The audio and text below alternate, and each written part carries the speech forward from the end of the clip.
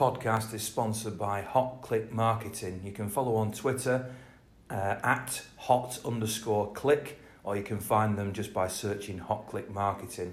Thanks very much for their support that we can bring you this podcast. Now, I'm delighted to say for this edition of the podcast, which is a special one, I have with me a living legend of Manchester City, the youngest player ever to play for Manchester City, and that's still a record, and a man who's not only been a player, who's won trophies galore and had a fantastic career, but is still associated with the club, whose grandson is now in the youth team, and who was himself a coach of the youth setup and within Manchester City for many years, and that man is Glyn Pardoe.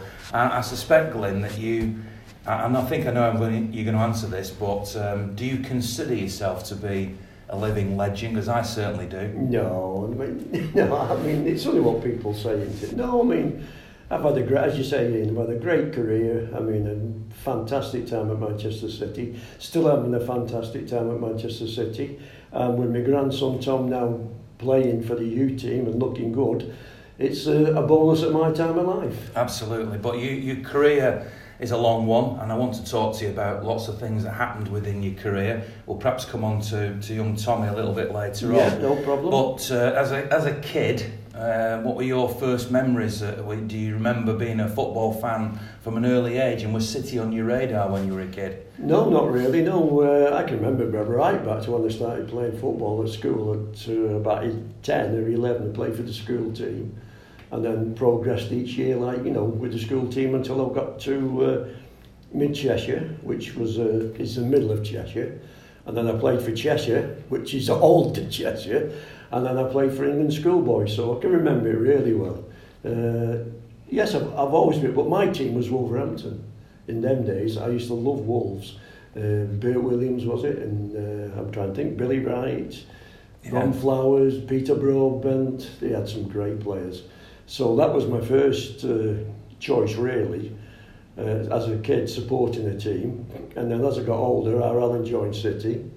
And then Everton come in for me, and they were very, very, I don't know what the word is, they were very keen. I used to go there sometimes with my mum and dad on a Saturday to watch games.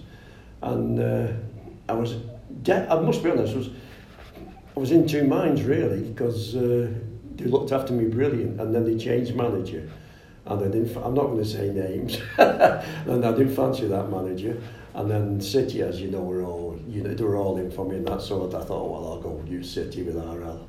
So in the end, I chose City. Well, you've mentioned RL a couple of times. You're talking about Alan Oakes, who's your cousin. That's right, my cousin. So how much of an influence did he have then? Was he the reason he came to City?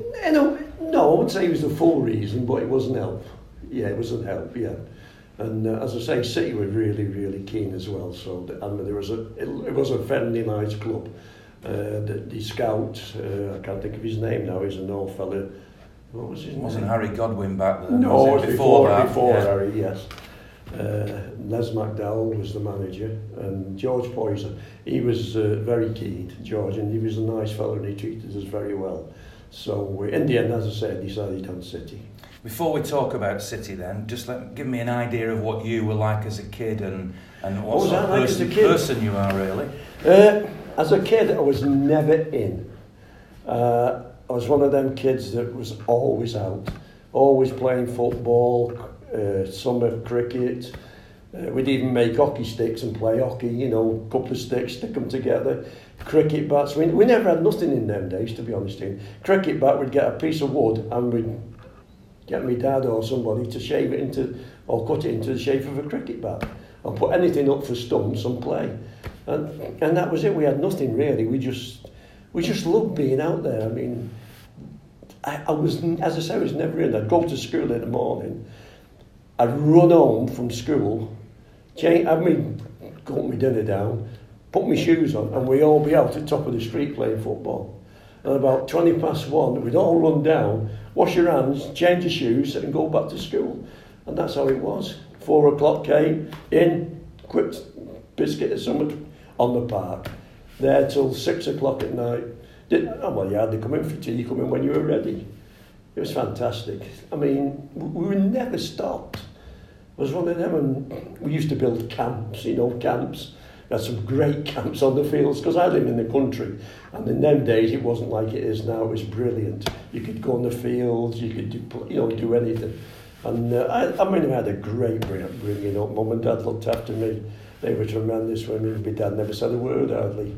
My mum was the boss. My dad never said a word, but he was great. If he'd watched me coming in, he'd go, I could have wafted at him with my cap. What were you doing, He never really said a word to me, but what an upbringing. I wish kids, I'm not having to go at kids and parents today, but I wish they could have been brought up and do what I did when I was a kid, because they'd really, really enjoy it. Did you always have a tremendous will to win? Because to be a successful athlete, footballer, cricketer, whatever it is, there has to be something. So as a kid, did you always want to win and always have that? Oh yeah, God, nobody beat me at anything. But I was a good loser. If I lost, I'd shake your hand and say, well done. I think which is a secret really of getting on. Oh yeah, I used to run for mid-Cheshire, things like that, the schools and things like that. I broke all the records. What sort of distances were you I used to do the 100 to 200 at the school. I used to do shot put. I can't imagine your shot put. Yeah, shot put, long jump, relay. I used to do everything. Everything I used to do at school, and as I say, I never got beat once. Some of the tales really. We used to have great with the teachers. Mr. Evans, he was a teacher, and he was, he used to take you, and they used to take you. They don't do it today. After school, when the athletic season was coming, they used to take us up to the fields, the school field, take all this, all the school, and have a look, see what you could do if you're good at running, if you're good at jumping, or we had a little girl, June Clark, was it not June, I forget now, she could throw the javelin a mile, but they used to take you there and stay with you for an hour, 2 hours after school, and sort out and teach you. Mr. Stringer, he was fantastic. Mr. Stringer, Mr. Evans, used to take me with England schoolboys. They'd go, and I'd go up to where we were playing, and they would come, take me up there, stay in the hotel, then bring me back. They wouldn't do that today. No way would they do that today. And that's how it was. It was like a big family. I knew everybody at our school. I bet they want a kid at, like from 11 to 15. But they want a kid in the school I didn't know. Because it was all a family, and it was fantastic. If you got in trouble at school, you couldn't tell your mum and dad, well, you have to tell them, because you'd walk in, I'd walk in like 2 weeks after, walk through the door, and your mum would go, boom, and I'd go, what's that for, Mum? She said, well, you in trouble at school a couple of weeks ago. I said, what do you mean? She says, oh, Mrs. Clark or Mrs. Thingy's told me, and that's how it was. But it was great, because everybody knew everybody, and if you got in trouble, you got punished for it, because everybody had said, they know who you were. And as I say, the teachers, they were fantastic. They couldn't do enough for you. We used to go in Mr. Evans' car, and I used to put about 8 in the car when we go and play, night matches at other school.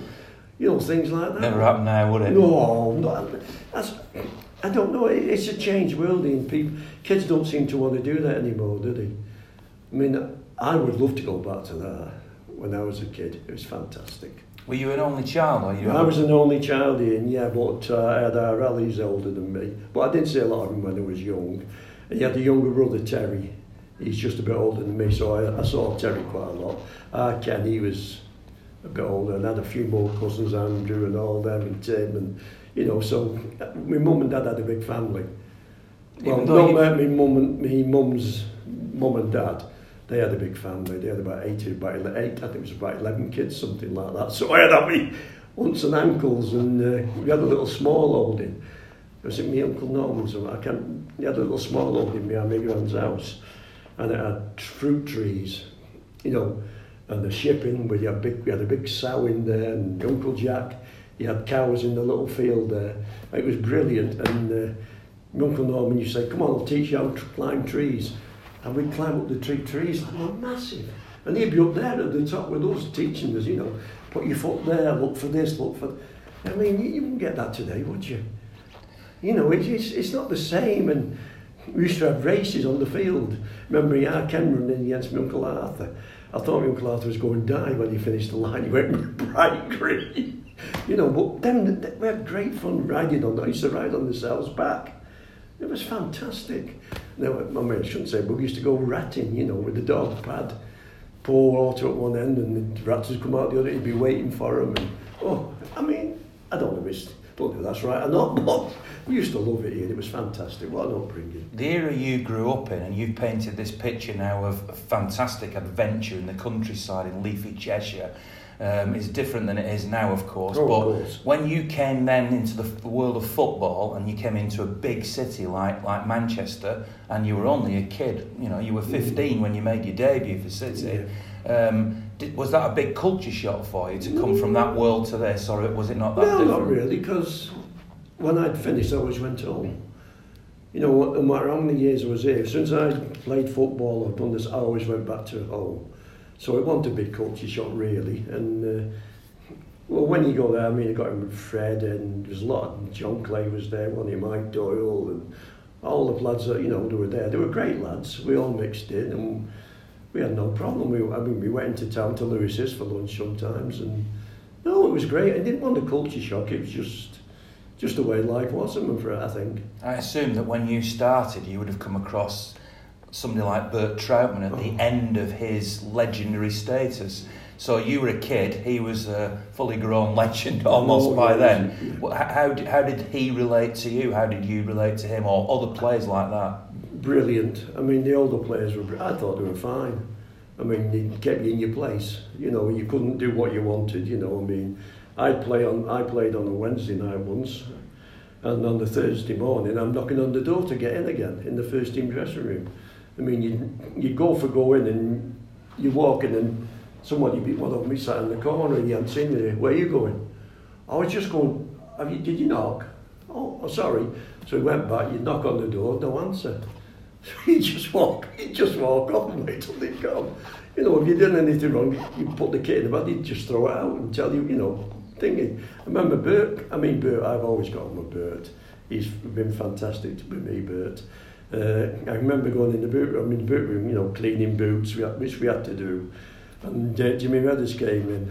Bert came in, didn't he? He said, Glenn. I said, hiya, Bert, you all right? He said, yeah. Just lift the shot for me, will you? But I can't remember his sandwiches or whatever it was, I don't know. So I said, yeah, of course I can, Bert. You know, I'm not going to say no to Bert, am I? So I go off, run back, come back. Jim Redders is in the boot room, really. Where have you been? I said, I've been get thingy for Bert. He said, well, why didn't you tell him to off? I said, am I going to tell Bertrand off? I said, he battered me, you know, but he was great, Bert. I mean, ever since I played with him and all the years with the old players and things like that, he had a dinner at the club when he was this one wanted for something, and he invited me and my family, me and my wife there. I've always had a great thing with Bert, and I think he was a great fella. Well, he was a legend. He was a bigger legend than me. Well, I think you're on the same level myself, but anyway, at the age of 15 and so many days, you get so you've obviously been playing in the youth team and the B and A and all the rest of the teams that they had then. Did you know that you were close to making a first team debut? No, not a clue. How did that come about then? Did you get a phone call, or was it? Just come out of the blue, didn't it? I think it was Bert that told me I was playing in the first team. It just come out of the blue. No, I didn't know, Ian. I mean, it wasn't like it is today. The press wasn't there all the time and things weren't, you know what I mean? You know before us now. I mean, before the players what's happening. But in them days it was totally different. No, I didn't know. But it was great. Were you nervous? I mean, I would imagine that at just less than 16, you wouldn't be nervous. No, that's right. You're not at that age. You're not nervous. I mean, I've never been nervous. A little bit, but nothing to put. You know what I mean? To bother about. And I think that's like in life. I mean, my girls were my two girls. I was never bothered what they did if you were playing or things like that.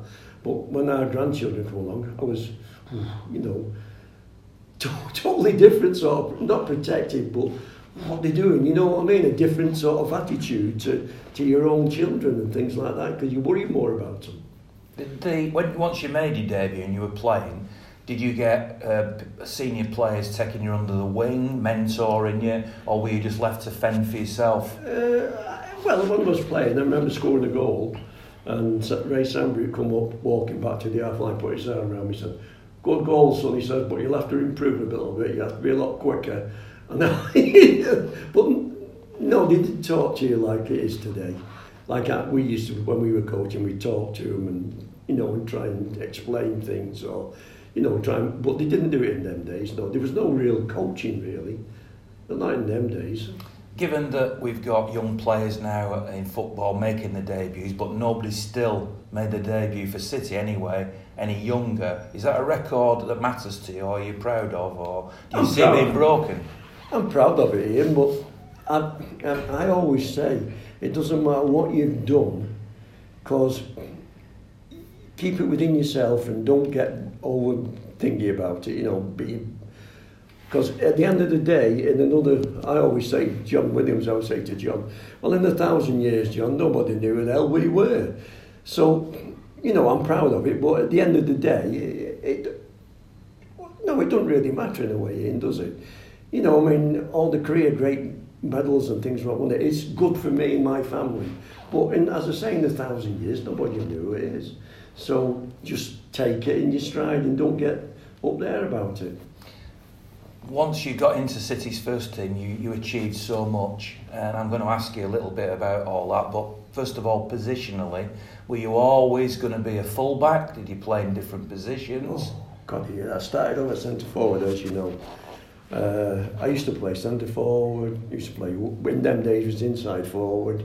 Used to play wing half. Used to play right wing, left wing. That's the only place I think I hadn't played before I played there was fullback. Every other position I'd played, not a problem. And as I say, I played everywhere, all through the team. And I could play it there anyway. Luckily, I could play any, it doesn't matter, right wing, left wing, and I could play all them positions. That just come by accident. West Brom in midweek, I think it was a League Cup game. And we hadn't got a fullback. I don't know, it was Cliff. I think Cliff was in Monty then. And he just come to me, Joe and Malcolm, said, "Look, we're struggling, Clint." He said, "You play everywhere, could you give us a game at West Brom at left back?" Well, how many want to play, didn't I? I didn't bother where I was playing, so I said, "Yeah, of course, I can, if it helps out." Anyway, I went and played. I think we got beat that day, I'm not sure. And then Saturday come, and he said, "I'm keeping you there Saturday, we play Spurs." And it was Robertson, was it, the winger? Was it? I'm not sure where he was, Scottish, but he was the right winger. And he said, "Well, you'll be all right, won't you?" I said, "Yeah, no problem." I never give him a kick. So that was it. After that, and I stayed there until, I played midfield in the League Cup, didn't I, final, because we were struggling again for a player. So good old Glenn, who can play anywhere, we'll put him in there, he'll be all right. And I was, and I played in a few different positions, and it didn't bother me, because I could play anywhere, Ian. It did, I could even play goalkeeper, but I don't tell them that. You're right-handed, right-footed. I'm right-handed, right-footed, so, but I can't use my left. And left, I was going to say you're two-footed. Yeah, really, I'm a natural right-footer and natural right-handed. Which, in the modern era, might be changing a little bit. You get, obviously, wingers who play on the opposite side, but left full-backs, right full-backs, like Kyle Walker, like Benjamin Mendy in the current team, are traditionally right-footed, left-footed. Did you see the fact that you were very strong on the wrong foot for a left-back, if you know what I mean, was an advantage, disadvantage? I think it was an advantage. Because when balls are coming into the box and you're coming onto them, if it's your natural foot, you can get them away better. I thought it was an advantage, to be honest, because as long as you can use your left foot, it doesn't matter. And now it's a different game now, Ian. I mean, I'd love to play today because we won't have to defend. I spend all my time on their half, you know what I mean? We had to defend. We had to play, sometimes 2 against 1. 2 against 1. Yeah. So in that team that you played in, I can almost imagine eventually anyway, a certain team that you played in, and we all, certainly the older generation, remember that team so fondly. were the players in that team, did you have cliques? Were the mates of yours that you associated with more than others? Yes, of course there was. They used to call us the Big Four. It was Doyley, Alan Oakes, Colin Bell and me. We used to golf and that together. When we used to get on with all the other lads, I mean, then there was Franny and all them there, but Summerby, and they were more pally than we, you know, together. Yeah, but us four were always, I wouldn't say it was a clique, but always played golf and always sat together on the train or in the coach, or, yeah, we all got with each other. Knowing your Alan, as I do a little bit, and not as well as you, obviously, and knowing how quiet he is, knowing Colin very well and knowing how quiet he is, knowing that you were an only child, and although you sound quite gregarious and fulsome when you're talking to me, I think you're quite shy as well. Quiet, yes, was that why you drew to each other? Probably was, yeah. It probably was, yeah. Well, Alan being my cousin, which we used to travel together, didn't we? So, and Colin was quiet, and Donny was a bit more mouthy than us. Well, he was the exception of that group, wasn't he? Mine was the exception of us four, yeah. But no, we used to get on. It was tremendous, yeah. We used to play cards together, arts going on the train or things like that. And as I say, we used to golf together. And Alan and me used to invite him down to the Sandywell Golf Club to play, you know, and when we got the open day there, like it, yeah. But we got on well with everybody, really. You won a lot of trophies. You won a first European trophy came for City in 1970. People who look at the modern era now said City have got no history, never won, you know, won a European trophy in 1970. 70. When you look back now on your career, and I'm sure you've been asked this a lot of times, is there one thing, whether it be a trophy, a game, just some bit of camaraderie that you think of as the highest moment, the moment you enjoyed the most? No, not really. I enjoyed it all. I don't think you can single anything out in your career, you know, that you know, I mean, I scored the winning goal in the League Cup, but it's still all, I think it's all together, you know. I mean, the hardest thing to win is the league. I think that's the biggest achievement we had. I mean, you've only got to win so many cups for the FA Cup, League Cup and the European Cup. So I'll say that was the hardest thing to win. But looking back, no, there's no highlight in that. I mean, to me, my highlight's my family. So the fact that you scored a winning goal in a League Cup final doesn't make it special. The fact that coming back from Newcastle with I know you stopped halfway, didn't you? Not like these days. No, yeah. Those aren't things that particularly stand out for you. No, not now. You know, I mean, they did in then. I mean, you thought, oh, great and all that. But when you get older, you start to change a little bit, don't you? And you think, as I said to you before, you know, it's great when it happens, but at the end of the day, it's gone. You know, once we've won that, it's gone.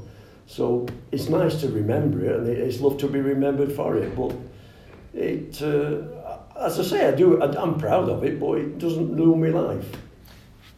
Now, on the other side of that, and I think I know what your answer will be because I spoke to you about it before, but what was the lowest point in your career? Lowest point in my career is probably breaking my leg.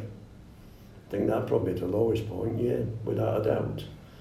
That set me back altogether, didn't it? But then again, as I say, I broke it and I've got over it, and I've still got it on. I could have lost it. I was in 30 minutes of losing it, so you know, I've got to be thankful that I've still got my leg. I haven't got full movement in my ankle, but it's there, and I'm really happy. That moment was in a derby match, wasn't it? That's right, yeah. Do you remember that? Do you think back to that? I can remember it, because yeah. It's such a significant moment, I can not in remember football, but in your life. Yeah, I can remember that, yeah, going into a tap, you know, kicking the ball away, and my foot was on the ground. Next minute, Bestie jumped at me, he caught me there, and I felt it go. It just snapped completely. Yeah, I remember it as clear as a bell. I've obviously spoken to Colin Bell about the injury that effectively ended his career, Martin Buchan in a derby, ironically as well. Yeah. And although he came back and you came back, you were never the same. Oh, never the same. No, never really the same. Ian. No, I mean, I got back to a good standard again, but it was never really the same. No. Do you blame? I mean, you mentioned Bestie. Do you blame him? Did you talk to him afterwards? Did you? No, did I? It's difficult to say. If my leg had been in the air, I'd have been all right. I'd have got away with a bruise or something, but because it was, you know, I mean, it was a real bad challenge. But it's difficult to break people's legs. If you said to me I was playing against you, break your leg, I could try for 90 minutes and not break it. You know what I mean? Which was sad, really. As I say, I had a lot of trouble with it, you know, for the first, like, 36, 72 hours, you know, where they not being able to, they couldn't set it in there because of veins and everything, so you had to watch me all that time for ages. I didn't come round a lot, but it's gone in. I don't worry about things. Once they've happened to me and I've accepted it, it's gone. I'm looking forward to tomorrow. You know what I mean? I mean, I had a heart attack, didn't I, when I was 60, and I was in hospital and I just gone completely. They had to bring me back. But my missus is still upset about that. She's still, you know, every time I go out, she's on the phone where she worries about it. Whereas it's gone for me. I don't give a monkey sort of thing, you know what I mean? I don't worry about it. It's gone, finished. I've got to get on with life. And yeah, I know you're quite an emotional person. Oh, I'm an emotional person. And it must have affected you more than perhaps you're letting us know now. Yeah, it did. But I get that. That's a defence mechanism, isn't it? I think it did. Yes, I think it did, because I'm an emotional person. I'm a family man, really. Deep down, I'm a family man. I love my family. Football's great. Don't get me wrong, it's been great for me. But at the end of the day, it's my family that matters. Eventually you had to hang your boots up, as all players do. Yeah. And I did a bit of commentary the other day, and I remember thinking, I didn't play like you did, but I remember thinking, because I've heard so many players say, not playing is terrible, whatever you do after that is never as good, and it was a bit like that for me commentating. Yeah, right, yeah. I've done it for a while. Was it like that for you? Yeah. Is there anything that can compare to being a footballer? Luckily, as I say, coaching and going in every day is it's not the same, but it's virtually the same. So did that happen naturally? Was that something you planned? Or? No, not really. That just come naturally. That just come in at City naturally, and I loved it. It's great because I could join in. You know, as coaching, I'd join in and play, and you know things like that. So in a way, it was brilliant. If I'd have gone out of the game, it might have been a different effect. But because I stayed in it and was coaching for about, I was coaching as long as I was playing. So it was great, and I really enjoyed it. So you became a mentor, you became one of those people that bring on young yes, players. Try to anyway. And you had some stars that you brought through, didn't you? We've had some great players through, haven't we, all the years I've been there. I mean, the first lot was Brighty, wasn't it? Redmond, Andy Hinchcliffe, Lakey, I can't remember all the bloody names now, Brightwell. We had David White, we had Ian Scott, Paul Molden, we had some great lads. And then I was lucky to have another good team, Gerald Taggart and all them. We got to the final of the Youth Cup again, got beat by Watford, 2-1 I think it was on aggregate. I mean, we had some great players then as well. So it's great, and you join in, and you can. I always think if you're lucky, you can go and join in, and I think it helps that you can show them. You make it sound as if everything you did was just natural and easy. I suspect there's probably a lot more work goes into it. You and Tony Buck were a partnership in that sense, weren't you? Yeah, we were a great partnership. Tony was the hard man, and I was the one that put her arm around him and said, "Hey, hang on a bit, don't worry about Tony. He's only interested in you, And I used to talk him round like, but that's it. It's brilliant talking to kids and they listen to you. Well, they did in them days anyway. I don't think they do today, but it was brilliant, and we got on great with the lads. We're like me and you were talking. Now I used to talk to the kids. When I see them now, I talk to them like you. If I'm just met them yesterday, it's like the lads, all the old lads, Belly and all them, and Franny and some of them. When I see them, it's like being in the dressing room 50 odd years ago. We talk like that. We've been there. It was the same day we were in there. You obviously were part of the organisation, the coaching staff behind the Youth Cup winning team, and that a lot of those players went into the first team and were part of the 5-1 against United, for example. That's right, yeah. When Andy Hinchcliffe's putting his hand up and all the rest of it. Did that? I presume you were at that game. Did that give you a lot of pride? Of course it does. It gives you pride. Yeah, of course it does. You know, no matter what you do when you're coaching, you know what I mean. You can tell them this, that, and the other. But when they cross the line onto the pitch, it's up to them. I can't help them. I mean, I've gone in at half time and I've said to somebody, you know, don't do that, do this, you know, don't forget, don't do that if it's because it's you know, and you go out and about 30 seconds after you've just done what you've not told them, you know what I mean? You've done the opposite. So, you know, you can only tell people and encourage them and give them confidence, really. That's the thing, I think, is giving them confidence in their own ability and tell them to go out there and enjoy it. Because if you don't enjoy playing football, you've no chance. You've always been a very humble person, and I'm sure that comes over to anybody who's listening to this who's never had the pleasure of sitting here like this with you that I have. But at the beginning of the era of, and we've talked about technology before we started filming and recording this, but there was an era when video first came in, and I remember you sitting next to me on the TV gantry at Main Road commentating. That was another side of it. I mean, it's something that footballers do a lot more normally, naturally, if you like now, summarising and getting in the media. And although you did it a little bit with me, I don't know if you remember those days, yes, climbing up onto that gantry. But was that something that you'd have wanted to do more of if it had been this era? No, not really. I enjoy it, but no, because I think you get a bit, what can I say, you start getting a bit negative, I think, about the game and people and things like that, you know, because you see it from your point of view. Now, the game's changed completely. I mean, watching City play now and watching the old teams when I played, it's a totally different game. So, and I don't believe in all this, you should do this, they're doing this, all the headlines, and I just switch that off now, Ian, to be honest. Have an opinion, let people have their opinion, and you make your own mind up. But I don't want people telling me it should be this, it should be that, we should the other, because I don't agree with that, because I don't go up to anybody else and say, you should be doing this, you should be doing that, you know, let people do it their own way. I'm going to ask you a question then, which is an opinion question, but your era City team versus Pep's modern team, who'd win that game? Who'd win that game? Well, it's impossible no, to it's answer, impossible, really, because it's a different game, Ian, as I just said. We played it entirely different than those. I mean, the pitches, the tackling, everything was totally different. I mean, if they went back, we could just swap to them to our area, I don't think they would beat us in our area, because we would tackle them, you know what I mean? They'd wonder what the hell had happened, because it's a different game. In this area, I don't know, because we would, mind you, I suppose if they were brought up in the area, they'd be all right, wouldn't they? It's impossible, really, isn't it? Because if we played on pitches like that, what a team we would have been as well. So you can't really say, can you? It's an impossible question. It's really sort of impossible. I mean, I was watching the golf to the when Tiger Woods did what he's done is fantastic.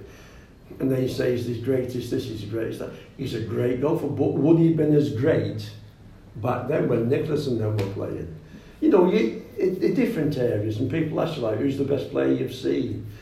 And you think, well, I think probably Pele, but you can't compare. It's impossible to compare. So now I'm going to ask you to compare Pele with Messi. Different players. Totally different players. Messi's more of a runner, isn't he? More of a, what I call a dribbler and thingy. Pele, he had everything, didn't he? He could tackle, he had 2 great feet, he could head a ball, you know, but who's to say he's the best player? I mean, Messi's doing it for Barcelona, isn't he? And Pele did it for them, so you can't really, as I say, it's difficult to compare. You've already mentioned that in your group of close friends at the time at City were Mike Doyle, Alan Oakes, your cousin, Colin Bell. Yeah.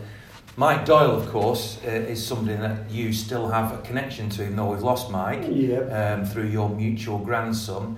Yeah. When you were players, were you particularly close? I mean, you obviously ended up marrying. Yeah, we were probably the closest. Yeah, of the 2 players, because we used to go there. Me and Pat was close to Cheryl as well, so we used to go up to the mum and dad's. We spent a lot of time up there at weekends and things like that.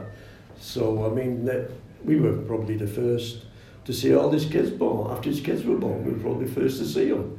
Just explain for people who don't know the connection, because you have Tommy Doyle is your grandson. Tommy Doyle is my daughter's and Scott's eldest son. So Mike's son, your daughter. My daughter, they got married, and that's where Tom comes in, yeah.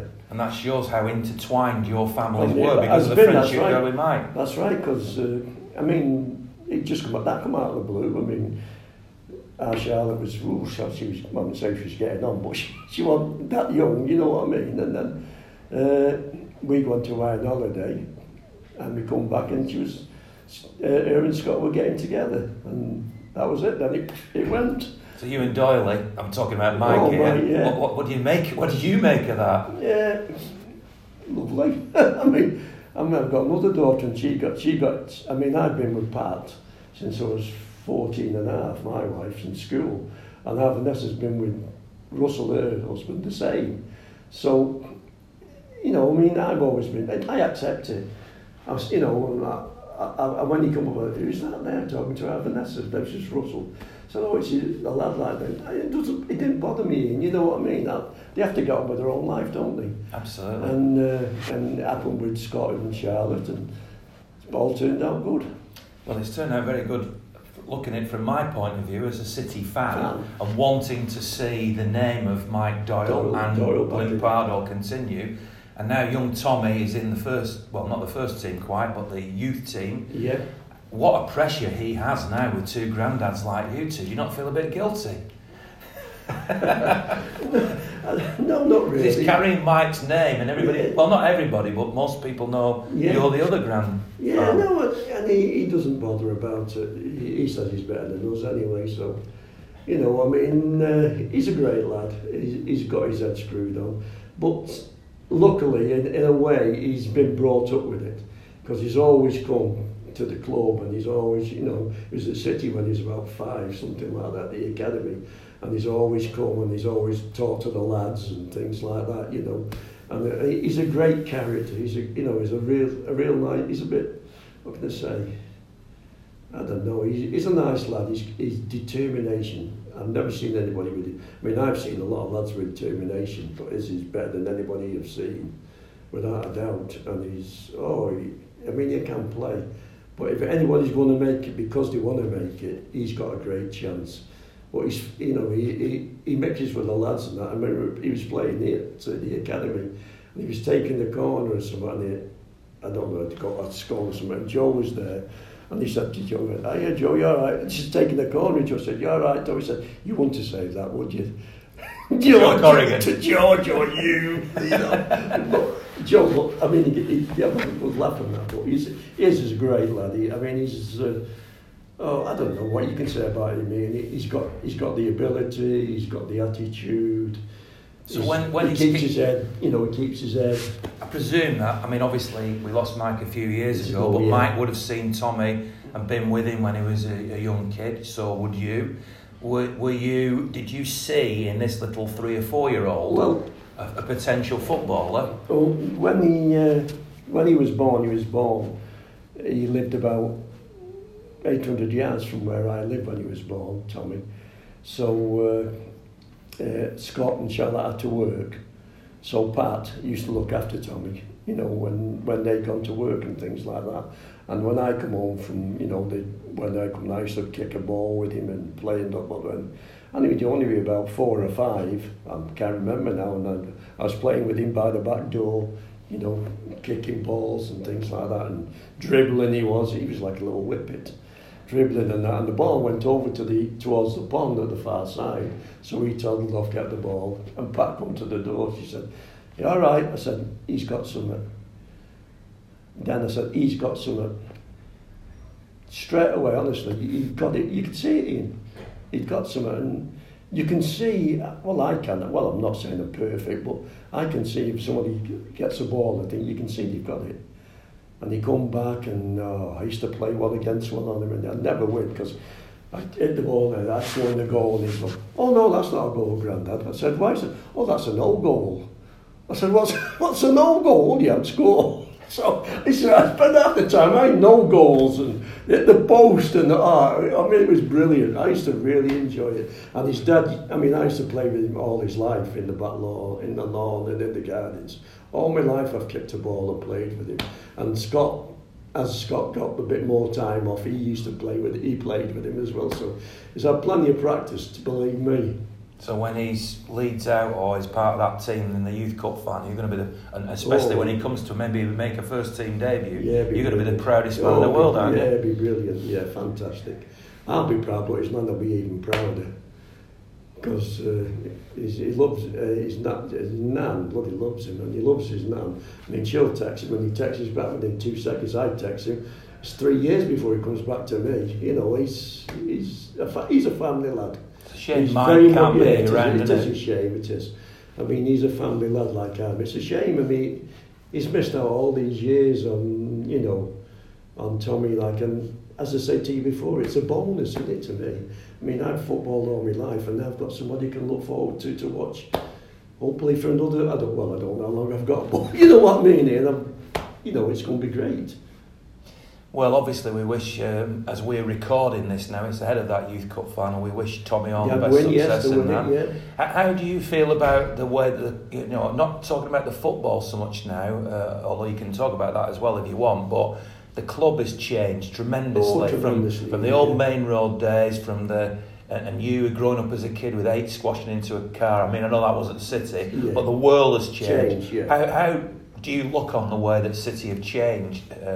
Do you see it as something for the better? Are there downsides to it? What's your view of it all? Oh, well, it's got to be better because it's more modern, isn't it? They've got better conditions. They look after the players better. Well, I wouldn't say they look after them better, but they're better off. You know what I mean? They've got great pitches. They have everything done for them and things like that. I mean, it's fantastic. But I don't think it's quite as friendly as it used to be. You know what I mean? It's a lot of... there's more people involved, isn't there? When I was at City, we had that picture. I don't know if you ever saw that picture. There's about 27 people, and that was it. On the forecourt, on the main road. Yeah. Right? It's 27... I don't know, 27 doctors, never mind that. You know what I mean? So it has changed that way. So it's just to explain that to people who don't know what we're talking about, there was a picture taken on the forecourt of the main road. It was in the Peter Swales era when he was chairman, and it basically had all the staff and the players all on the picture, and you know, the cleaners. It didn't matter who it was. If you did that now, you'd have to hire Wembley, wouldn't you? That's right. The pitch, wouldn't you? That's what I'm saying. It's changed that way. I think there's all different departments now, isn't there? Which, as you know, like security, that's changed, hasn't it? I mean, at Main Road, Lincoln, you can walk in, anybody can walk in. You know, I understand it. I mean, it's got to change, hasn't it? Because it's totally different. But I think this club is still friendly, but it's not quite as friendly as it was, and it as you say, it changes. Could you have imagined back then that, I mean, I know that United haven't always been top dogs, Liverpool haven't always been top dogs, there's been different eras of different teams, and City, in your era as a player, were very much as top dogs as anybody, winning the league, the FA Cup, the League Cup, the European Cup Winners' Cup. But this new era of attempting to dominate the world, let's face it, with different clubs all over the world and global expansion, you could never have imagined that this would happen, could you? No, could you? No, I couldn't have never imagined the game would like it has. Not in a million years. It's, as I say, so different, isn't it? I mean, the money side has changed it completely, Antityne, really. It's the money side that's changed it. And I understand why they want to do all these different things and that. Good luck to us. You know, good luck to any club who wants to do things like that. It's great. But as you say, it's completely and utterly changed. What about like things like Peter Swales was, a television salesman, I think, who came in, and obviously there was the Alexander family who were running the club before that, and now there's a sheikh in Abu Dhabi who owns the club. How do you feel about that? And obviously a lot of criticism is thrown towards Well, of course. City about all the money that's been spent. Well, that's made a big difference to City, hasn't it? I don't mean just on the field and, I mean off the field, people are, I don't know, because we're successful, we've got money, they want to knock us all the time. Whereas when we were at our old City, good old City there, you know what I mean? But now we've got there and we're dominating and things like that. A lot of clubs have spent loads of money. We're not the only one that spent loads of money. And I don't get people, me, but that's football, isn't it? It is. That is football. The people are there to knock you. No matter how good or how bad you were, no matter how good a player you were, or how good the team was, as soon as you start not doing it, boom, they've hit you, they're at you. And it'll never change. It's life, isn't it? It'll never change that yet. It's a shame, really, because we're a great club.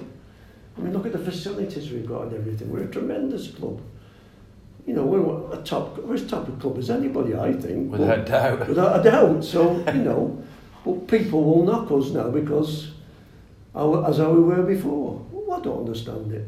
So what would you change if you could go back and live your life again? Would you change anything? Not breaking my leg would be one, I think, isn't it?